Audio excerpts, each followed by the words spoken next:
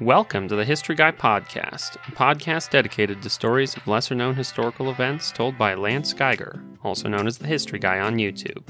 I'm Josh, your host, a writer for the channel and eldest son of the History Guy. We tell all kinds of stories about history, from the modern era to the ancient past, so you never know what we're going to talk about next. One thing you can be sure of, it is history that deserves to be remembered.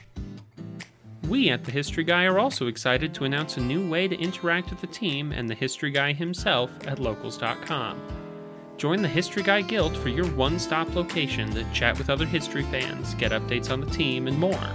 You can join for free or pay as little as $5 a month to get access to live chats with the History Guy, looks behind the scenes, early access to ad-free videos, and more.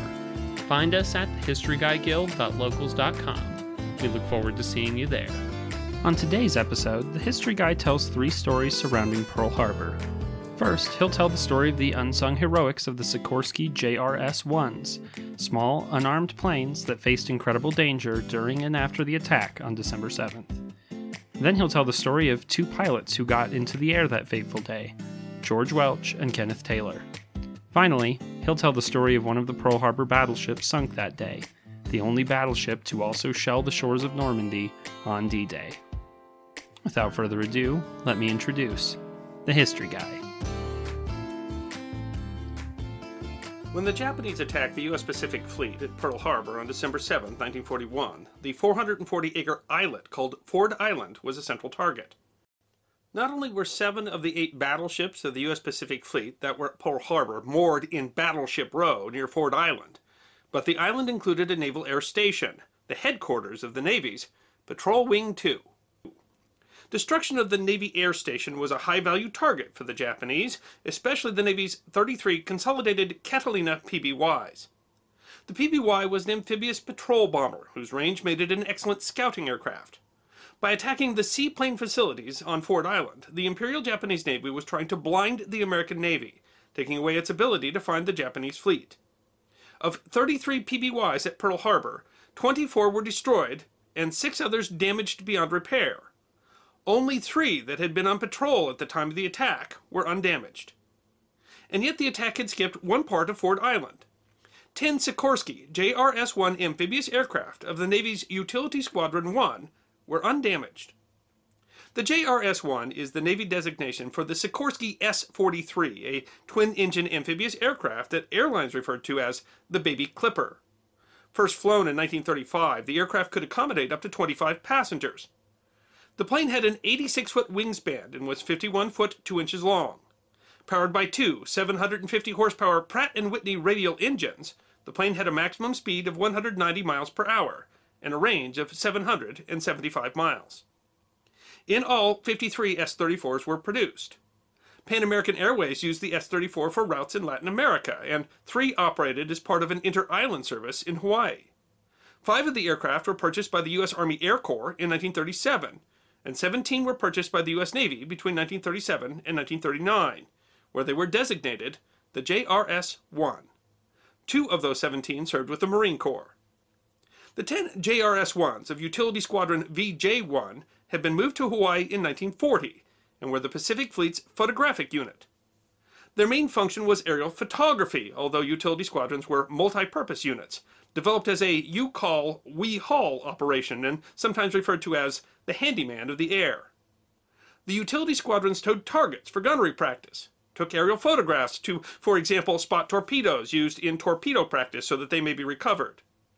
But they were very commonly used for transport, when and where the Navy needed, and to carry the mail, a critical practice for maintaining morale. Representing these roles, the logo of Utility Squadron VJ-1 was a pelican carrying a bag of mail with its feet and a photographer in its beak.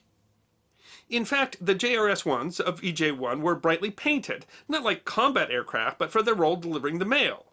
The planes were silver and orange-yellow with a bright green tail and red trim. Although they were sometimes used for escort duty and had racks that allowed them to be armed with depth charges to attack submarines, they included no guns, their role being described generally as a flying pickup truck.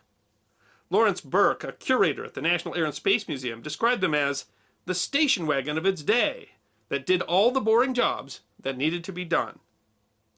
But in the immediate wake of the attack, with the Pacific Fleet's air assets largely in ruins, The JRS-1s were pressed into service beyond all expectations. The JRS-1s would have to go in search of the Imperial Japanese Navy. The Japanese fleet was still lurking somewhere nearby, and no one knew their intent. The Navy needed to know if more attacks were coming, or, an even greater fear, if an invasion of the Hawaiian Islands was on its way. But if the unarmed JRS-1s were to find the Japanese fleet, that fleet would be protected by fighter aircraft, like the Mitsubishi A6M0, nearly 3 times as fast as the JRS-1 and mounting 20mm cannons in their wings. For defense, JRS-1 crews were issued rifles and Marine and Army volunteers who would sit at the back doors of the aircraft. The plan, if they ran into Japanese fighter aircraft, was to try to shoot at those aircraft with rifles out the windows. In fact, that was a suicide mission. If one of the JRS-1s were to encounter the Japanese fleet, the only hope was that they could radio the fleet's location before being shot down. And still their crews went up, searching for the fleet that had devastated the U.S. Pacific Squadron. They flew just under the cloud cover, hoping to disappear into the clouds if they encountered any hostile aircraft. While they never encountered the Japanese fleet, in retrospect it appears that one of the JS-1s got within 40 miles of them. Their service in searching, despite having no realistic defense had they succeeded in finding their quarry, could only be described as heroic. JRS-1s also played a critical role in surveying the damage from the attack. If you see an aerial photograph of Pearl Harbor showing damage from the attack, odds are it was taken by a JRS-1. Only one JRS-1 is known to survive. It is currently being restored by the U.S. National Air and Space Museum in Washington, D.C. It is one of only a handful of aircraft that were on station at Pearl Harbor on December 7, 1941, that is known to survive, and the only such plane in the museum's collection. Next up, the History Guy tells the story of George Welch and Kenneth Taylor, who managed to get their planes up against incredible odds on December 7th, 1941. In the chaos of the surprise Japanese attack on Pearl Harbor, December 7th of 1941, only 8 U.S. pilots managed to get aircraft airborne in order to contest the nearly 400 Japanese that were attacking the island of Oahu. The story of 2 of those really does stand out, and it always surprises me when I find out people who don't know the names of George Welch and Kenneth Taylor, because their story at Pearl Harbor is really extraordinary. But more than that, and more than the fact that both of them were heroes in every sense of the word, is the great lesson that what they did teaches about how to respond under pressure. And so today we're going to talk about the hero pilots of Pearl Harbor. The Japanese attack commenced at 7:48 a.m. 353 planes in 2 waves reached Oahu. The torpedo bombers took advantage of the surprise and attacked the ships in the harbor, focusing on the battleships. The dive bombers attacked the Army air bases at Hickam Field and Wheeler Field in order to prevent Americans from taking off and defending the island. While all that was going on, 2 American fighter pilots in Oahu had been out all night partying.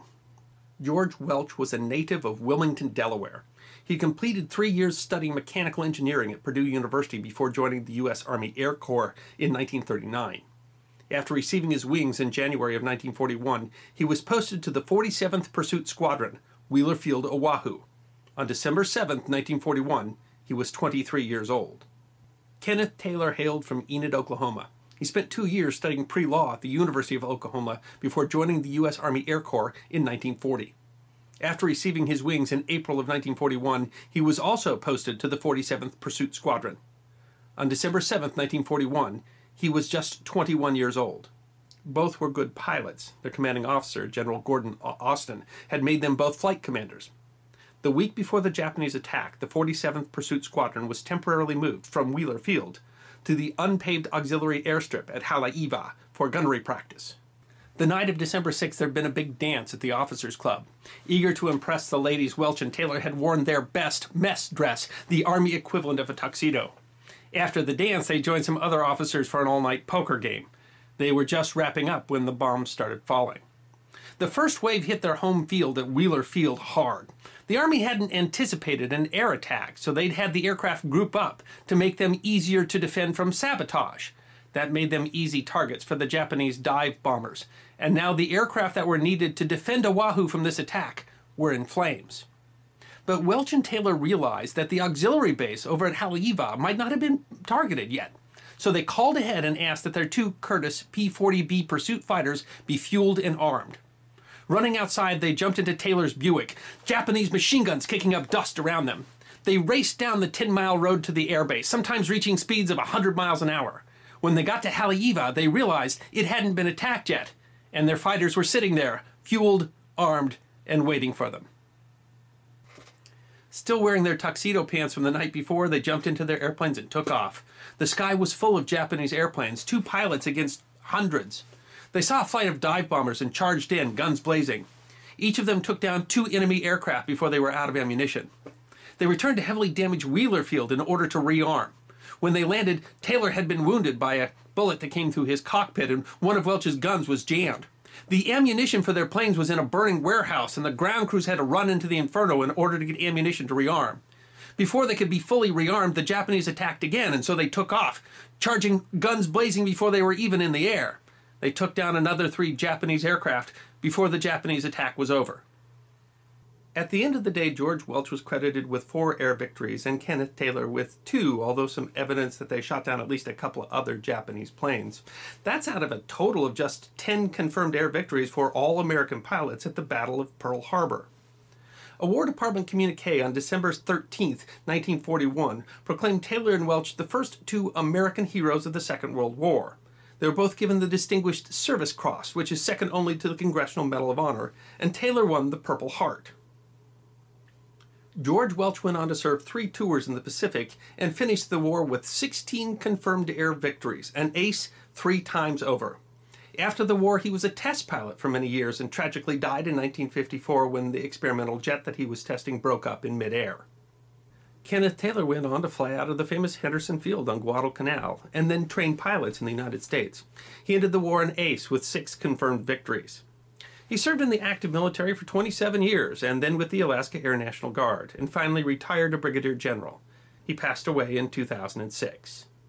In an interview in 2003, Kenneth Taylor summed up perhaps the very nature of heroism. He said, "I wasn't terrified in the least, and let me tell you why. I was too young and too stupid to know that I was in a lot of danger."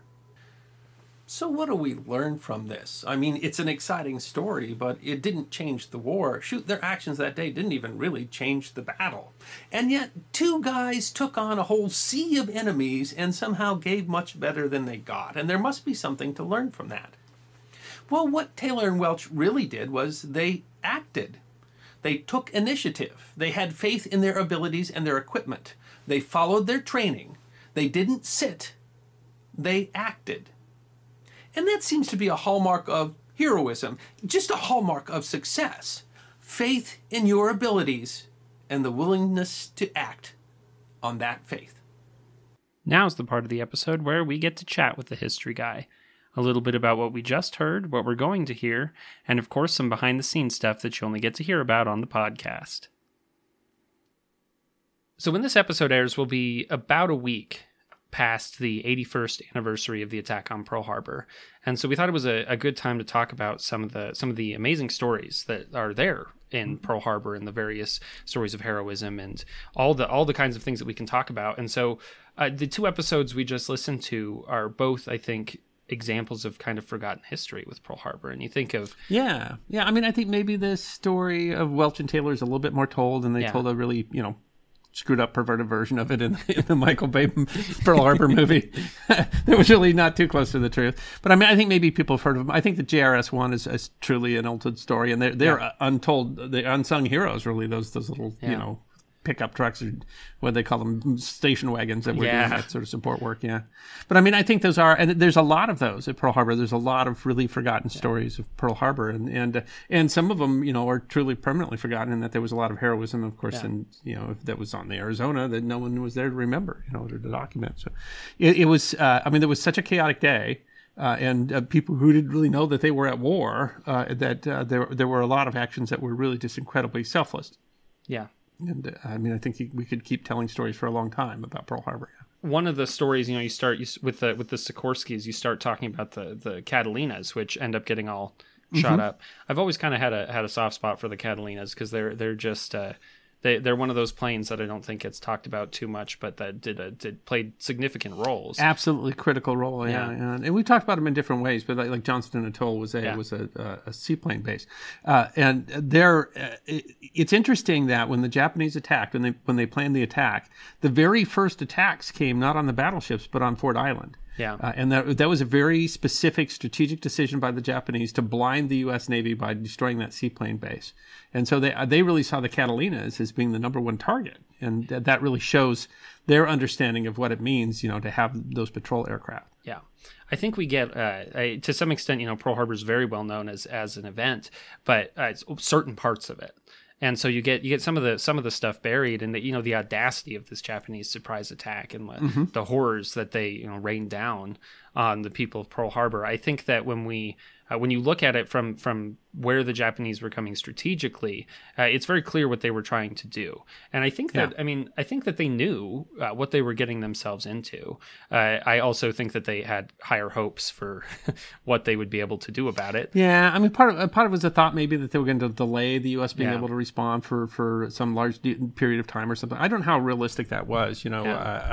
Nimitz later said that if they destroyed the oil tanks, that it could have delayed us by a year. I don't know how much of that was a story that he was telling, because honestly, we've told other stories of the Second World War, like Clearfield Naval Supply Depot. I mean, inside of a year, they've got a city-size storage base that's providing equipment for the entire Pacific Fleet, and so I don't know how much you could have delayed anything. Once the United States was angry, I mean, we could just produce on levels that were crazy. I mean, if they'd sunk the entire fleet, we could have replaced the entire fleet, and we actually had quite a lot of that fleet. Was actually of the stuff that we used during the war was already in production at the time of Pearl Harbor. But it's very clear, what they were targeting first and what they were really trying to do is delay American response. But I think that there was at least this hope that if they sank the battleships, that we would decide it wasn't worth it. Yeah. That we would decide that, we didn't want to, that our Pacific fleet is gone and we're not going to contest the Philippines. Which I feel like they must have known that was probably unlikely, but hoped it was possible.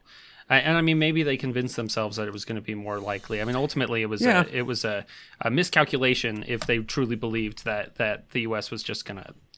That happened. I mean, it's like a Hail Mary pass in football or something like that. If it succeeds, you're the genius, and if it fails, then you're the goat. And I think the same thing here. When they were, really, when you looked at Japanese militarism, and it's interesting how that developed over time too. But when you look at Japanese militarism, and especially after the oil embargo, because they're fighting in China, Japan realized that they simply had to have the oil reserves of Southeast Asia, and they concluded that in order to do that, they would have to bypass the Philippines, and that the U.S. would try to stop that through the Philippines, and that they had to somehow delay. And so I think the hope was that they would so quickly, by surprise, take over so much of the Pacific that the United States would either be in a hopeless position or that the United States would, be unwilling to respond because of the size of the loss that we took. Yeah, and how realistic was that ever? I mean, they talk a lot about that line where Yamamoto said, I fear we've awakened the sleeping dragon. But the entire surprise attack was Yamamoto's idea, so I think that's maybe overstated. But one of the questions has been: had the aircraft carriers been there? And it was really coincidence. I mean, I'm convinced. People want to talk about that being a plot. When you look at where the aircraft carriers were and why they were where they were, it doesn't look like there was any design to that. But had the aircraft carriers been there and been just as devastated as the battle fleet, who knows? I mean, whether we might have been in a position where we could. I mean, we didn't end up reinforcing Wake because we thought there was too much risk. So, I mean, how far would we have gone? Would we have been willing to give up Hawaii? Would we have been willing to, say we can't defend this without a fleet, and that would have been, it certainly would have put the Japanese in a position where they could have solidified gains in Southeast Asia, and so I mean, it was a gambit, but I mean the question is, what other choice did Japan have? Yeah. Ultimately, I think that's to true achieve too. the goals that they wanted to achieve. I don't think Pearl Harbor was inevitable. I don't know if it could have been avoided diplomatically. I think, honestly, if you look through the 30s in Japan, that Japan did not have to move towards militarism, and if they hadn't, then the whole war was unnecessary. But I mean, I think by the time that you got to Pearl Harbor, that it probably couldn't be avoided, and they probably didn't really have another realistic choice. I mean, the battle plan prior to Pearl Harbor, prior to Yamamoto saying, this do the surprise attack, the whole idea was that the Japanese fleet was defensive, and the thinking was that our fleet would all pack together, and their fleet would all pack together. We'd go out meet in the middle of the Pacific somewhere, and that the Japanese realized that could never be a winning strategy because of oil. Yeah. And so when that becomes an impossible strategy, then it's like the von Schlieffen plan or whatever else. I mean, it's a gamble, but you're saying this is our only possibility. If they wanted to accomplish what they wanted to accomplish, if they wanted to, otherwise, they just give up now. War was. I think they realized that if they wanted to do, what they were going to do, war with the U.S. was inevitable, and wouldn't they rather fight us, after they wrecked our fleet? That's it. I mean, that's what in the First World War too. I mean, Germany calculated. They knew that unrestricted submarine warfare would bring us into the war. The question was, could they get enough advantage out of it before that we could react? And what we did is that in both times we surprised them at how quickly we could react. And I just don't think any of them truly understood the industrial might of the United States in either time. I don't know that the U.S. fully. In some ways, I feel like we surprised ourselves because you talk about the Clearfield Depot, but there's also Camp Ellis. I was just doing research for an episode about a munitions factory that essentially just went up almost overnight. Yeah, we built essentially cities, 50, 60,000 people, and inside of 2 or 3 months. Crazy. And we sent. But I mean, there was preparation on the American side too. One of the things that made a difference was that we had really laid the groundwork for a sustainable supply of pilots that ended up making a huge difference in the Pacific. But we reacted very quickly. I think maybe so much you're right, so that we even surprised ourselves at how much we were able to do that. Yeah, I don't know that we were sure, just how quickly and how much, honestly, how many ships we would be building by the end of the war. I don't know that we knew what that would look like, in 1941. I think Carl Vinson had an idea, but I don't think that most people did. But yeah, I think that a lot of people weren't really sure where we were going to end up there, and we ultimately, when you look at it from with hindsight, you're like, man, there was almost no chance for Japan after that. But at the time, I think, I like to talk about that. I don't think that the Japanese would have done it if they thought they had no chance. I think they had some chance of success. Yeah. It's kind of hard to say because there was some delusion among the militarists in Japan too, and I mean there was you sent your troops to they thought because there was a sunflower on the bottom of their gun that they were protected by God. So I mean I think there maybe was some delusion there. I think that probably if a planner really sat down and say our odds against the United States, I mean we're actually a very small island in terms of resources compared to the United States, but I mean their hope also was that we were going to choose to fight in Europe instead, and I mean there was a lot to it. And it's interesting. It brings up another interesting kind of off point that Hitler was completely surprised by Pearl Harbor, didn't know it was coming. Yeah, they didn't give him any heads up there, and that really kind of shocked him because he thought the U.S. would be out of the war for longer. Yeah, I have kind of wondered. Germany didn't have to declare war on the U.S. after that, and they chose to, and I wonder if that. What impact it might have had if they didn't, but I guess we're getting a little off topic from the. We have wandered around a bit. Yeah, but it's as you do. Both of these episodes that we're talking about really show that desperation to defend Pearl Harbor. It was total chaos, but there's debates over how much we knew and if there were people who should have caught signs, but ultimately there's still an awful lot of people who believe that FDR knew completely and he let it happen, which I don't think that the evidence supports that really, but I mean I understand the argument and why you would strongly believe the argument. But certainly the people on the ground, Welch and Taylor, for instance, I don't think they had any. They had no reason to suspect it. Yeah, completely caught. We mentioned on Wednesday's episode that Admiral Pai told husband Kimmel, they'll never attack us. We're too strong. Yeah. And I mean, maybe that was some delusion on to say there was some delusion on both sides might be. Might husband Kimmel be also famously say, "I wish that bull would kill me." These Sikorskys, I think they played such an important role, completely forgotten. And I try to, in terms of heroism, we talk about so many stories of heroism on this channel. It is incredible to imagine that they got up in those planes, don't have any weapons, and they have volunteers with rifles, which at best has got to be making them feel better. Because you can't really get the point of that. And someone posted on that, say, never underestimate a Marine with his rifle. I'm like, yeah, but I mean, good luck. Marine with his rifle shooting down a plane that's zero that's a lot of. The plane's moving 3 times faster than the Sikorsky. Yeah, much faster. Firing with 20mm cannons, a much greater range. And you can't fire your you've rifle got a very fast. small chance, even if you pop him with your 30 caliber weapon, that it's going to do any harm to him. You might get a lucky shot. I mean, I don't think it's impossible. Yeah, but certainly the odds were awfully.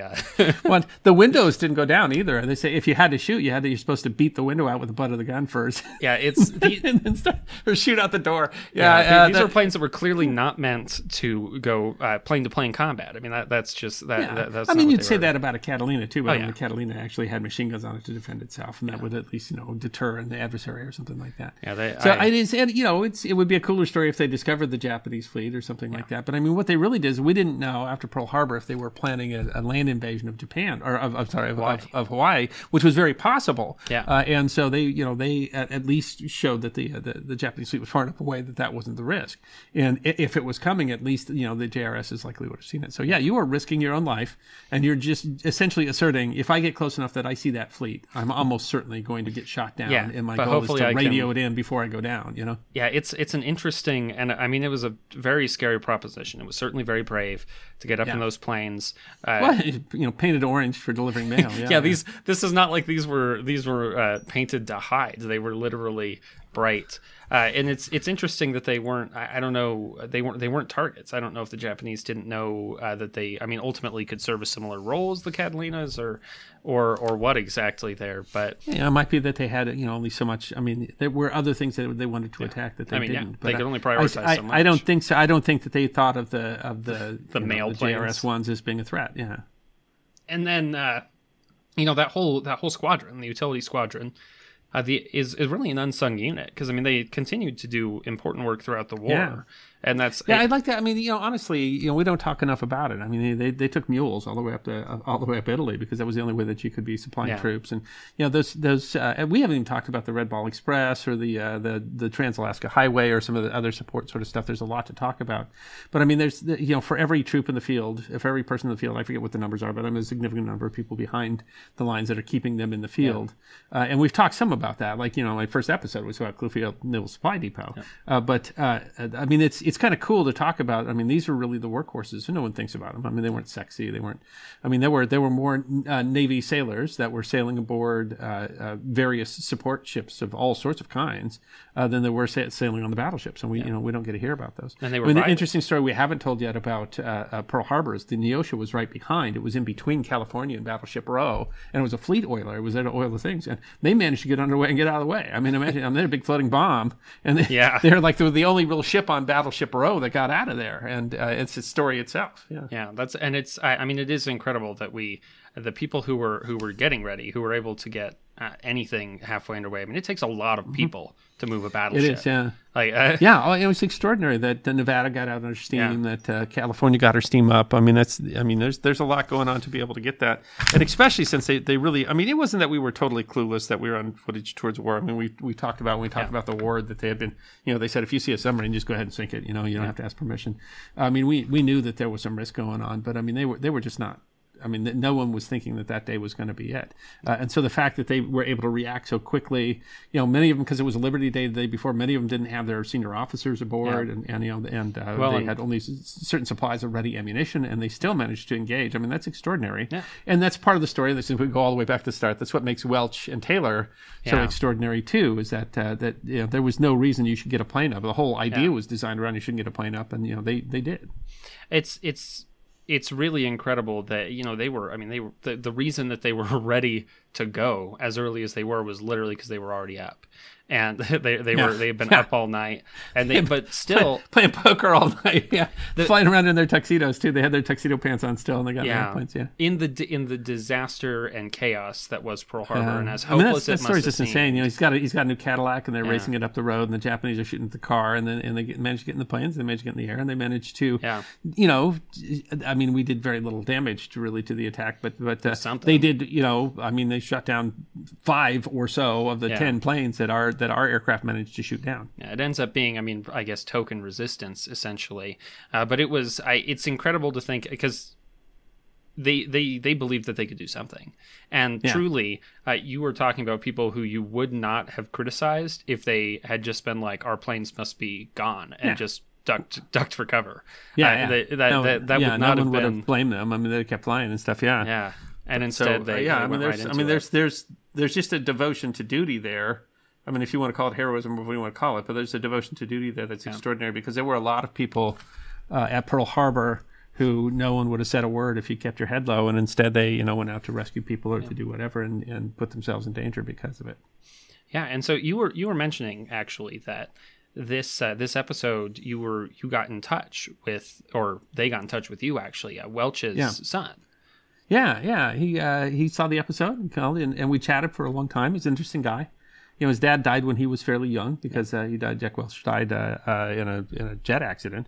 It was he grew up kind of in the among that aircraft industry that developed in Southern California after the war. I think it was an interesting piece of history, and it was kind of interesting to hear the perspective of someone. His father was truly a hero, but I don't think he really got to know his father as a hero. So, I mean, that's kind of cool. One of the cool things that happens is the history guys that we get, and we'll get that when we talk about a lot. We've had family members get a hold of us and say, thank you for talking about our, our cousin or our uncle or whatever. And we've made a few episodes where someone got a hold of us and says, this is what my uncle did. Yeah. I love that. If you've got a Second World War story or First World War story or a Civil War story or whatever, and a family member and some details about it, we can tell a story around it. I'm happy to tell that story. Very grateful to you. I mean, send us the stuff and we'll make an episode. Yeah. And we've told some really, cool episodes that way. Yeah. It's been really cool to see. In some cases, we've gotten some new information, even from folks who have been studying their own family, which absolutely. And I mean that's one of the cool things about history is that we think of it as you're reading the past, but to some extent you were learning new things about the past too, and stuff continues to come up. Even in terms of World War II, we're just losing those stories. We're losing the veterans so quickly. There have been concerted efforts to try to get veterans to tell their stories, and you find a lot of places where that's been done. But I mean, there's still so many stories that weren't told. Virtually universally, you hear people say they never really talked about that time. Yeah. And so this, we have relatively little time to preserve those stories. So it's great when we can get one that gives us some stuff that we can fill in some other pieces of details, and you can really kind of tell the rich story that, the stuff that deserves to be remembered. I mean, because they're heroes, but also because, if you don't understand the past, then you're going to repeat it. And these, it was an incredibly momentous piece of history, World War II, and it was terrible. And I can't say that, that it's good that so many people died or anything like that, but it changed a lot. The world was a very different place after the war than it was before. And, that's what history is about. And those people lived through it. We can talk about the bigger picture thing, but I think one of the things we like to do, and what you did on these episodes, is talked about kind of some of the smaller stuff. Is that these were people living through these who were. It wasn't just words on a page. This was, when an event is so large, I mean it's so easy for you to lose other stories, all the stories in there. And and then there becomes sort of a motive to tell the few stories that you've got. Those end up kind of overshadowing other stories. So I think there's a lot of heroes of Pearl Harbor that are forgotten, and because there was just so much chaos going on, and then we had such a narrative afterwards. And this is a good way to tell them. But I mean, I think it happens in lots of different places. Yeah. Magellan TV is sponsoring this episode, and they sponsor all of our podcasts. And if you've listened to the podcast, you know that what we like to do is talk about what we've been watching on Magellan TV lately. That's, so I often look for all sorts of different sort of stuff off of what we do on the History Guy, because it's kind of what I'm doing when I'm not working. But this time I chose straight up war history, and it's a documentary called Maggie's War. It's about an officer named James Magellan, who was an officer in the 82nd during the Second World War. It tells his whole story all the way from Italy, all the way through to when he goes to Berlin. And it's kind of what we were just talking about. I mean, it was told while he's still alive and can narrate his story and talk about what he did in his 90s when this documentary was made. So it's compelling. He was at some very important events throughout the war. He was a company commander in the airborne, and he did some incredibly heroic stuff. There's a point where he, with 2 hand grenades, took out a Panther tank. Wow. Which he's certainly an example of those World War II heroes, and a company commander who always led from the front. And it was thoroughly enjoyable to hear him tell the story and to have still people around that were his units to tell the story. You're cognizant the whole time that those stories are, we're losing those veterans all the time, and those stories aren't being told. Absolutely, it was just a hoot to watch. It's called Maggie's War. I love Magellan TV for a lot of different reasons. I can go there and learn about penguins, or I can go there and learn about pharaohs, or I can go there and get a really good story from the Second World War and the sort of stories that we like to tell on the History Guy. What have you been watching on Magellan TV? So I maybe weirdly, the one I want to talk about today was also straight up history, and we've kind of gone different directions and stuff. But this one, I mean, I think we say this with a number of the history documentaries we watch. They feel a little bit like some stuff we do on the channel. And so what I watched was King Arthur the Legend, and I think we've done a couple of those where we talk about these kind of mythical figures and then try to look at the history behind them. So this one was really interesting. I like King Arthur as a story. I think it's a really interesting piece of history, but I think, and what the documentary is a lot about is, is there a historical Arthur? And to some extent, if, whether there was a real Arthur as a singular human being or not, the impact that the image of Arthur has had on history.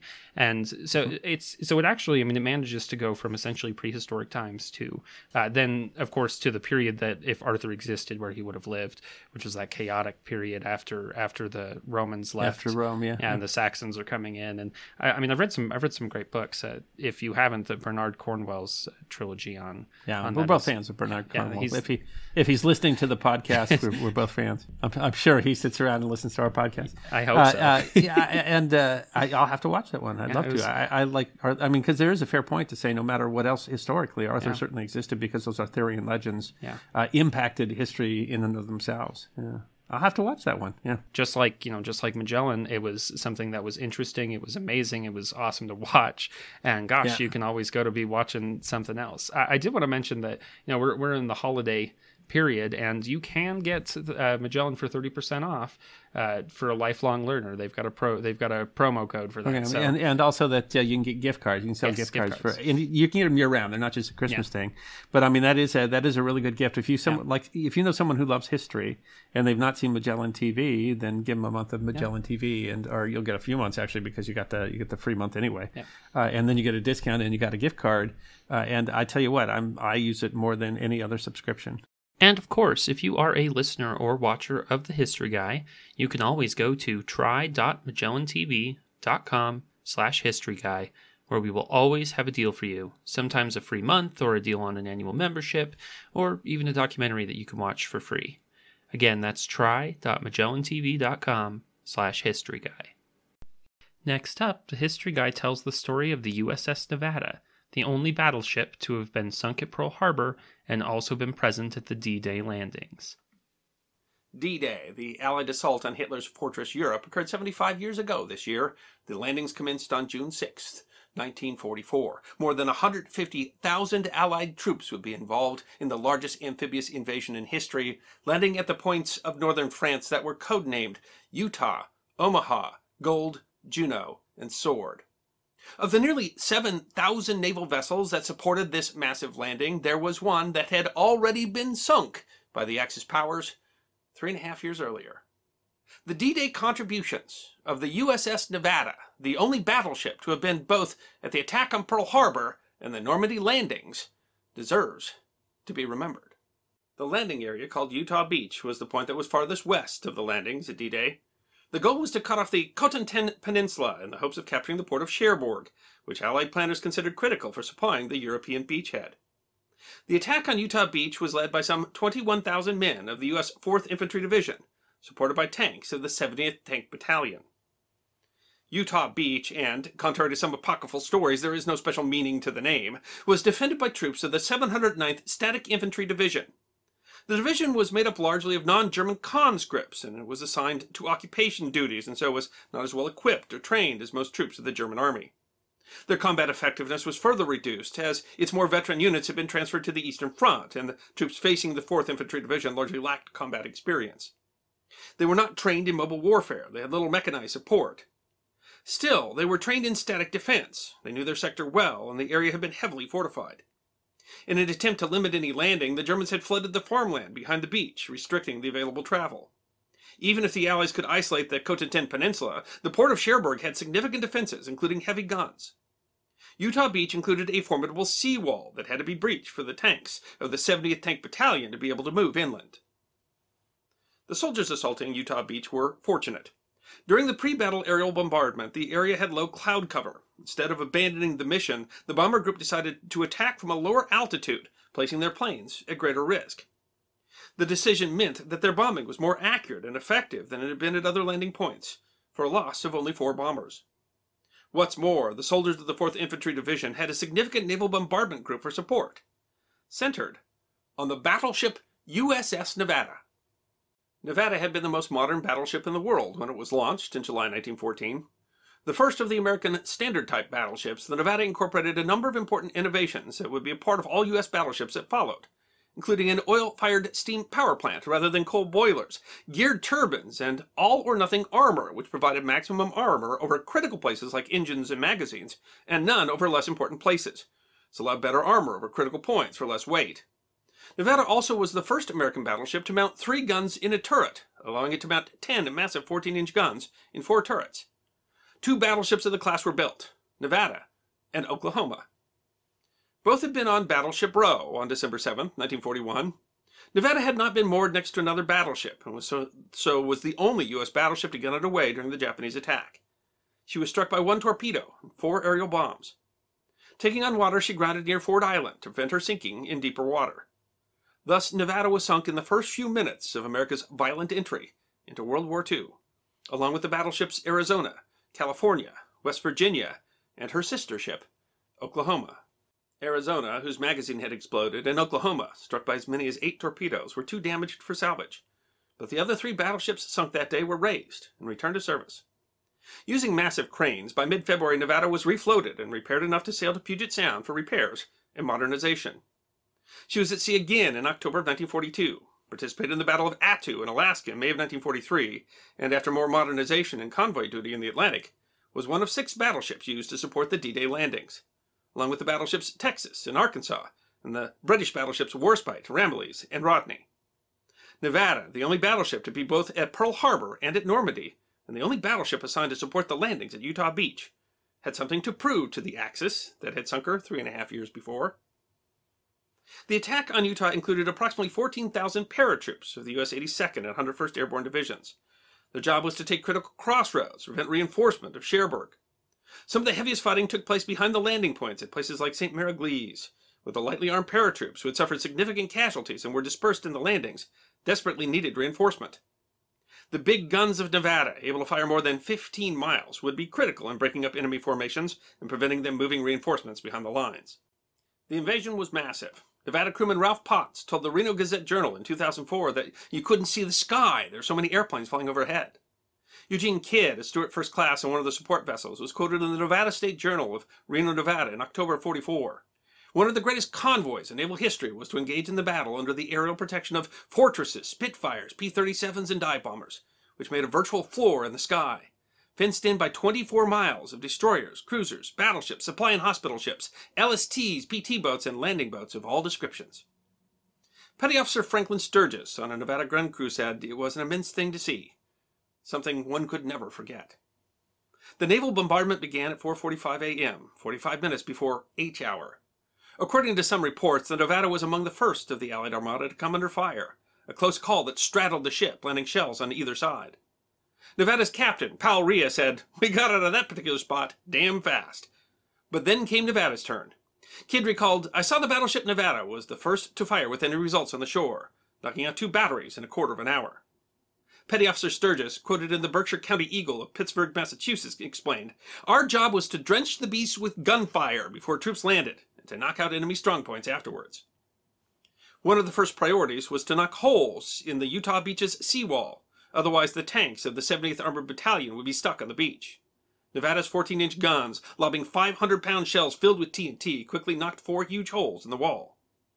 But the Germans had nearly 70 different gun emplacements in the fortified area. The shells were coming close. Crewman Potts recalled, "We were getting shelled so close that we had to be like soldiers in a foxhole. I was on the port side. I had to go over to the starboard side to keep from getting splashed because the shells were getting too close. The firing was heavy." Potts recalled, "The guns got so hot that they got splashed with water. They sizzled. The first troops and tanks to the beach were drawn farther south by the tide than they expected, hitting the beach some 2,000 yards from their assigned landing zones. The mistake turned out to be fortunate, as the tide had dragged away many of the dangerous beach obstacles. Among the troops was the most senior Allied officer to land on the beach on D-Day, Brigadier General Theodore Roosevelt, Jr., the son of the former president and assistant division commander of the 4th Infantry Division. He quickly appraised the situation and determined that the accidental landing spot was superior to the original plans, and ordered further landings there, saying he decided to start the war from right here. But the beach was protected by 2 German strongpoints composed of heavy guns under massive concrete casemates near the French hamlet of La Dune de Varvay. The casemates were manned by soldiers of the 1st Battalion of the Grenadier Regiment 919 and mounted the dreaded German 88s, 8.8-centimeter guns, as well as numerous other pieces. The strong points had to be neutralized in order to protect the thousands of troops on their way. Troops of the 3rd Battalion of the 22nd Infantry Regiment, accompanied by Sherman tanks of the 1st Platoon of Company A of the 746th Tank Battalion, attacked the bunkers, but the 75mm guns of the tanks had no effect on the heavy concrete. The assault was driven back, losing a tank to the 88s. And so they called in the mighty 14-inch guns of Nevada.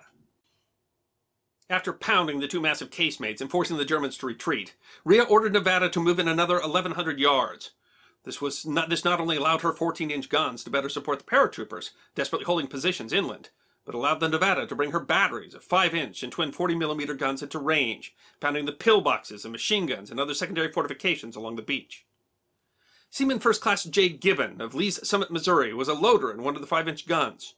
His crew officer noticed that after each round, Gibbon held up his right hand. The officer assumed that the signal meant okay and continued feeding the gun. In fact, in the fast loading, Gibbon's hand had been caught between 2 shells. His finger was broken and nearly severed. In the first 2 hours and 10 minutes of firing, Gibbon loaded 26,730 pounds, more than 30 tons of 5-inch shells, with the broken finger, until someone figured out what his signal meant and he was replaced. Despite the injury, he never let the fire falter. Another crewman loaded over 800 shells, weighing 70 pounds each, over a period of 4 hours, without relief. Sturgis recalled, "I worked hard passing ammunition. We slept on the deck and ate K rations.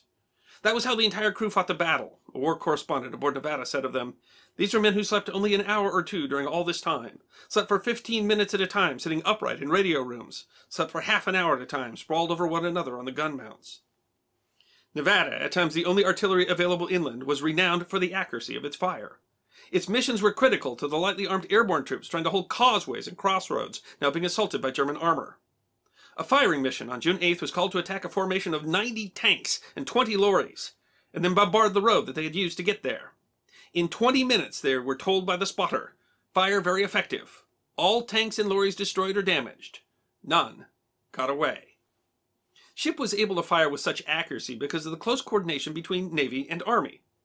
As the Danville Morning News of Danville, Pennsylvania explained in July of 1944, each Army battalion was assigned a fire control party consisting of 1 naval and 1 Army officer and 12 Army enlisted men who were technicians skilled in radio communications. The Navy men were given Army training, and the Army men were given Navy training, to the extent that all the men in the unit understood both the problems of the ground and sea forces in the operation. An Army spotter near St. Mary-Glees, First Lieutenant Joseph Hull, was contacted by a patrol of paratroopers trapped by a concentration of 9 enemy tanks. Hull said, "I contacted the Nevada, and the second salvo hit the first 2 tanks in line. That was some shooting, so I called for rapid fire, and in a short while the Nevada had scored direct hits on 7 of the tanks. The 2 remaining tanks were destroyed by exploding ammunition from the others." Army Fire Control Officer First Lieutenant William B. French said, "The Nevada shooting was the prettiest sight of the war as far as the paratroopers were concerned.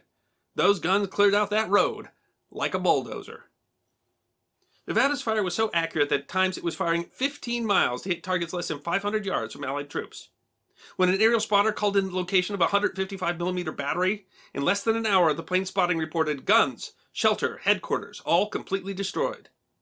Nevada continued to attack troop concentrations, making up counterattacks and disrupting German attempts to reinforce Cherbourg.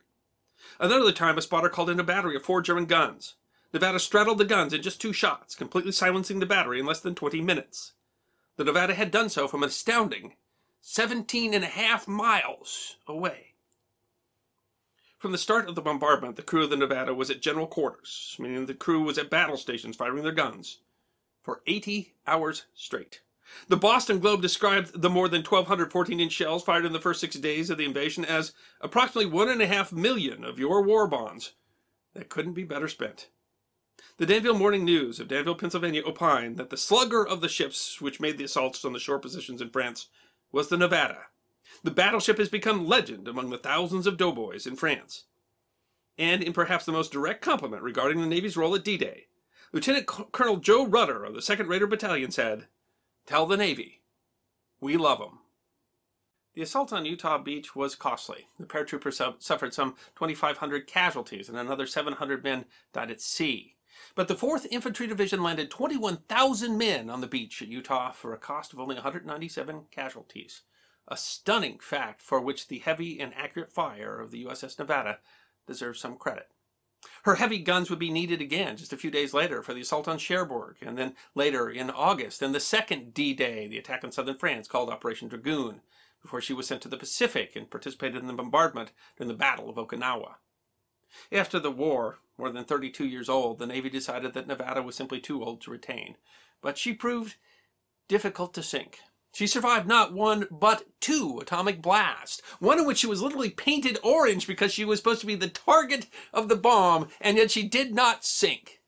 She was hauled to Hawaii, used for target practice by the USS Iowa, failed to sink her.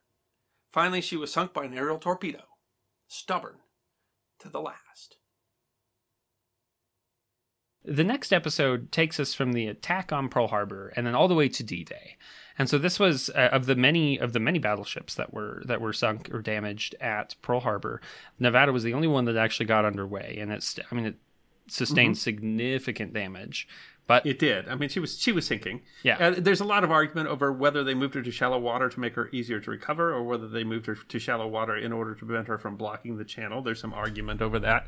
But in any which case, yes. I mean, she was sunk at Pearl Harbor. Yeah. And the really extraordinary story about Nevada at Pearl Harbor is that they had a bomb. If you want to talk about Japanese planning for the battle, I mean, they created specific weapons for this battle, but they had these armor-piercing bombs that were made out of decommissioned, obsolete 16-inch artillery shells. Wow. And those did go straight, and that's what blew up Arizona, and that's probably what holed the California, and that is what hit the Nevada. The thing is, the Nevada had been through just normal maintenance, had been through a process of switching out its ammunition, so that went into its forward magazine. Nevada could have blown up like Arizona did. But, I mean, it went into an empty magazine. That's an extraordinary story. Yeah, but gosh, yeah. She was sunk at Pearl Harbor. She had to be raised. She had to be repaired. She had to be modernized. And then she ended up serving in so many distinctive ways. Yeah. And she's a grand old ship. She really is. And her story at D-Day is, I mean, the Texas story at D-Day is quite exciting, too. Yeah. We haven't told Arkansas yet. We haven't told, there's a few stories still to tell at D-Day as well. But there are so many stories of heroism at Pearl Harbor. There are so many stories of heroism at D-Day. And here's this story of both.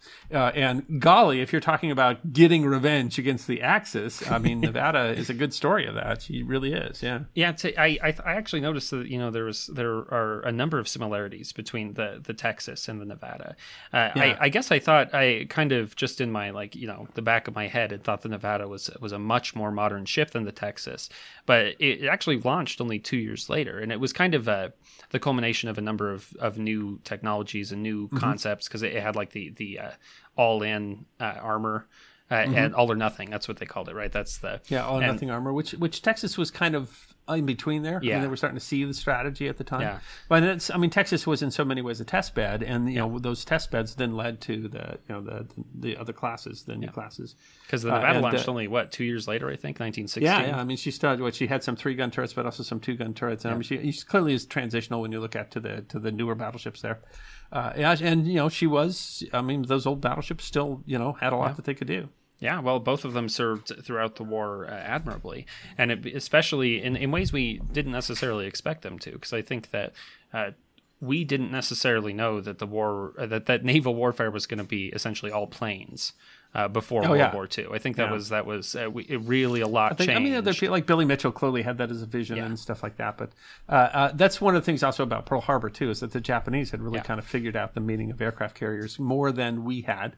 At Pearl Harbor, the aircraft carriers, one of the biggest reasons that the Japanese didn't fly the third strike, which could have attacked the oil tankers and all that stuff, that the oil reserves and things that Nimitz talked about, was that they knew that the aircraft carriers weren't there, and so they were afraid that there was some significant air group out there. They didn't know where it was. They no longer had the element of surprise.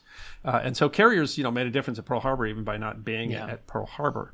But yeah, we didn't know that, that naval aviation was going to make such a difference in the naval war at the time. And, luckily by D-Day, the Allied fleet didn't have a significant fear. I mean, the Luftwaffe did do some stuff at D-Day, but I mean, by then we had enough air superiority that we didn't even have an aircraft carrier at D-Day. But certainly there was danger to the ships. I don't think there was any. You see that because when you see refit and modernization during the war, all of it, every time it is adding more anti-aircraft guns. That's what they're doing. They're like, they had torpedoes. How was Queen, rip out the torpedoes and another 6 anti-aircraft guns. That's really what they were doing throughout. Yeah. It's actually kind of interesting to read through. We just did one on the Texas at Okinawa, and that was toward the end of the war, and they still at the end were like, we should have more anti-aircraft guns. We need more anti-aircraft guns. Yeah, there really was no such thing as too many anti-aircraft guns, but I thought it was both of them served at D-Day, but the Nevada had a different. It was on a different beach. It was fighting a different. It was, yeah. And the Texas has some great stories. I mean, told some really Texas cool stories. Texas was at Omaha Beach, and Nevada was over at Utah Beach. Yeah. And Utah Beach went a lot better than Omaha Beach. And part of that might have been because the shore bombardment. I mean, one of the reasons for that had to do with the air bombardment. But part of that was that the shore bombardment was very successful at Utah, and that opened up the beach. But I mean, there were so many interesting things that happened there too. The original landing craft were washed by current downstream, and then they got there, and Teddy Roosevelt Jr. said, "Hey, this is a better place to land." And I mean, there's a lot of things that went right at Utah that just didn't go right at Omaha. But certainly, Utah would have gone much more poorly were it not for the extraordinary marksmanship of the Nevada. And having studied that battle, there is a whole lot of really extraordinary commentary about how good the Nevada was at targeting, so that 15 miles inland, they're shooting at targets that are 500 yards from our troops. Crazy. I mean, honestly wild, and that there doesn't seem to have been a whole lot of friendly fire. And I mean, that's stuff you're always concerned about when you're firing. Yeah. You would think with these big 15-inch guns, there doesn't seem to have been a lot of friendly fire incident, even though they're calling them in. And one of the stories there is they're being attacked by German tanks, and they lay in on this tank column, and they're talking about direct hits. Oh my God. A tank is built to withstand, pretty heavy guns. It's hard for an infantryman to do damage. They can, but it's hard. But I mean, you have to think they're kind of surprised when a 15-inch battleship round is coming in. Yeah, that'll come straight through the roof of your tank. Yeah, there's no. I can't imagine that any of them were able to withstand the shot from a naval gun. Yeah. I mean, if you were landing anywhere near with those naval guns, then that was the end of the tank. Yeah. But I mean, they're talking about knocking out whole artillery batteries, and I mean, it's incredible, what battleships can do. Yeah, and then Nevada is a great example of that. Yeah. Yeah, and it's truly, I mean, it's an example of so many things, because certainly, Utah went fairly well as far as the landings went. Oh yeah. Certainly in terms of the casualties. Oh yeah. But I mean, Utah also had a lot of airborne landings behind it that actually had took a lot of casualties and things like that. It just was not the slaughter on the beach that Omaha was. When we look back at it now, I think that we sometimes forget just how precarious that landing could have been, and how precarious it was at times. And certainly it was the fact that they couldn't, the tanks, the Shermans couldn't break through through fortifications. It's a little funny to be like, when a 76 isn't going to work, let's go throw in let's go through a 15-inch round or 5-inch round. That'll I mean, the seawall, I mean, there's a lot of things could have gone wrong at Utah. And the aerial bombardment was more successful at Utah because they were trying to go below clouds. But there are a lot of things, and they didn't. I mean, the fact that there were fewer casualties there, that it was not the sort of slaughter that Omaha was, where they literally were talking about we might have to evacuate the beach. Yeah. That didn't happen at Utah, and a good chunk of that was because of Nevada. I mean, it has to take a lot of credit there. And when you even have airborne troops saying, the Nevada is saving us, miles inland. I mean, that's incredible. And there's so many stories there. There's just stories of how they took the naval, they cross-trained the Army and the Navy so that the Army guys understood the Navy guns, the Navy guys understood the Army guns, and then those guys were working together. And that really turned that into such an incredible weapon of war. And that's cool. I mean, it's particularly cool because she's a very old ship, She was built for the First World War. Yeah. And here she was playing such a significant role in such a significant battle because the way they'd figured out how to use her, 14-inch guns. Yeah, that kind of combined arms idea where they're I mean it's something that seems simple when you think about it, but that was not easy to do. I mean it was sometimes very difficult to have various branches working with each other, and this was such a successful example of that. Mm-hmm. It really is quite incredible. I mean, all of these stories. I mean, the story of the guy who broke his finger like early on, and then he's still just loading. He keeps raising his hand. He's trying to wave and say, "My finger's broken," and the guy doesn't understand what he's saying, so he just loaded all those 5-inch rounds, whipping through there with his finger broken. Yeah, he just, as long as he was in his position, he was loading the guns. I mean, that's I said that they were getting splashed so much that he went over to the other side of the ship just so he could get dry. They're getting showers from they were straddled on the first fire, and then they moved the ship right away. And I mean, there's we don't necessarily think about, when you think about the Navy at D-Day, when you think about the Navy at the beaches, you're really thinking about how much supply that they moved so quickly, and that's an extraordinary story. But I think we tell a lot less the story of the Navy's engagement during the battle than we talk about the Army. And obviously, the landing was an incredible, and these people were under fire, and huge amounts of heroism there, or people that were dropped behind the lines, and there's so much that's going on.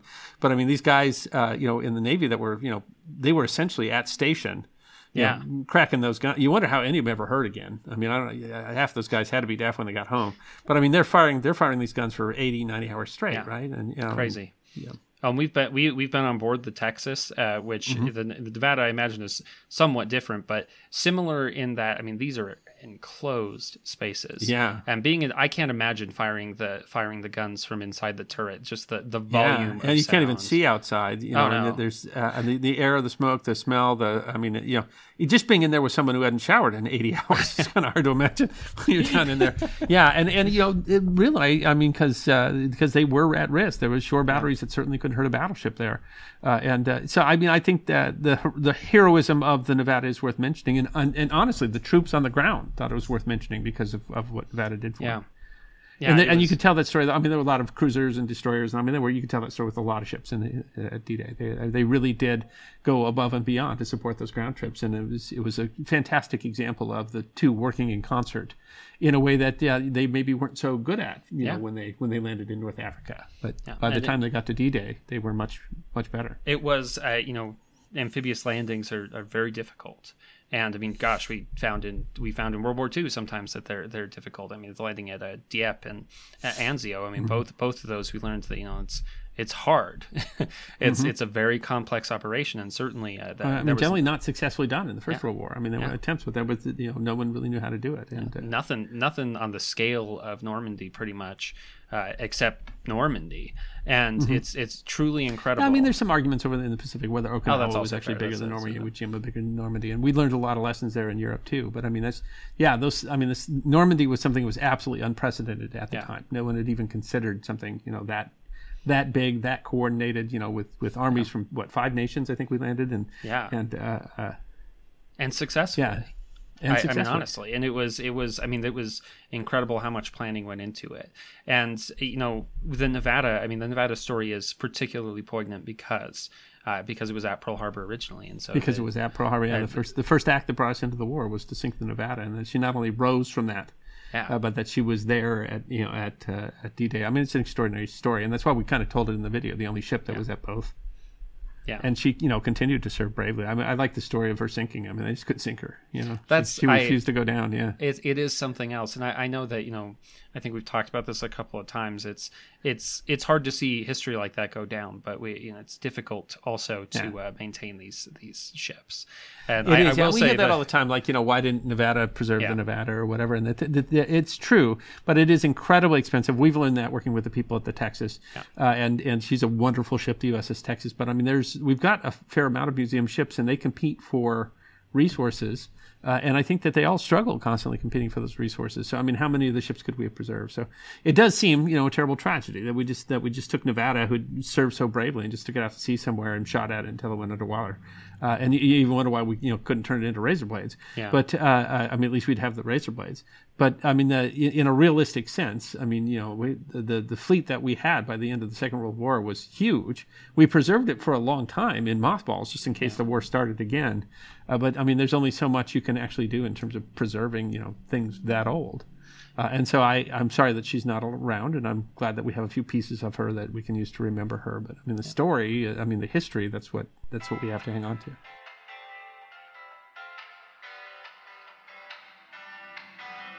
Thank you for listening to this episode of the History Guy podcast. We hope you enjoyed this episode of Forgotten History, and if you did, you can find more on our website, thehistoryguy.com. We release podcasts every 2 weeks, so stick around if you want to hear more podcasts of Forgotten History. You can also find us on Facebook, YouTube, Instagram, Twitter, and Patreon. You can even get a personalized message from the History Guy himself on Cameo.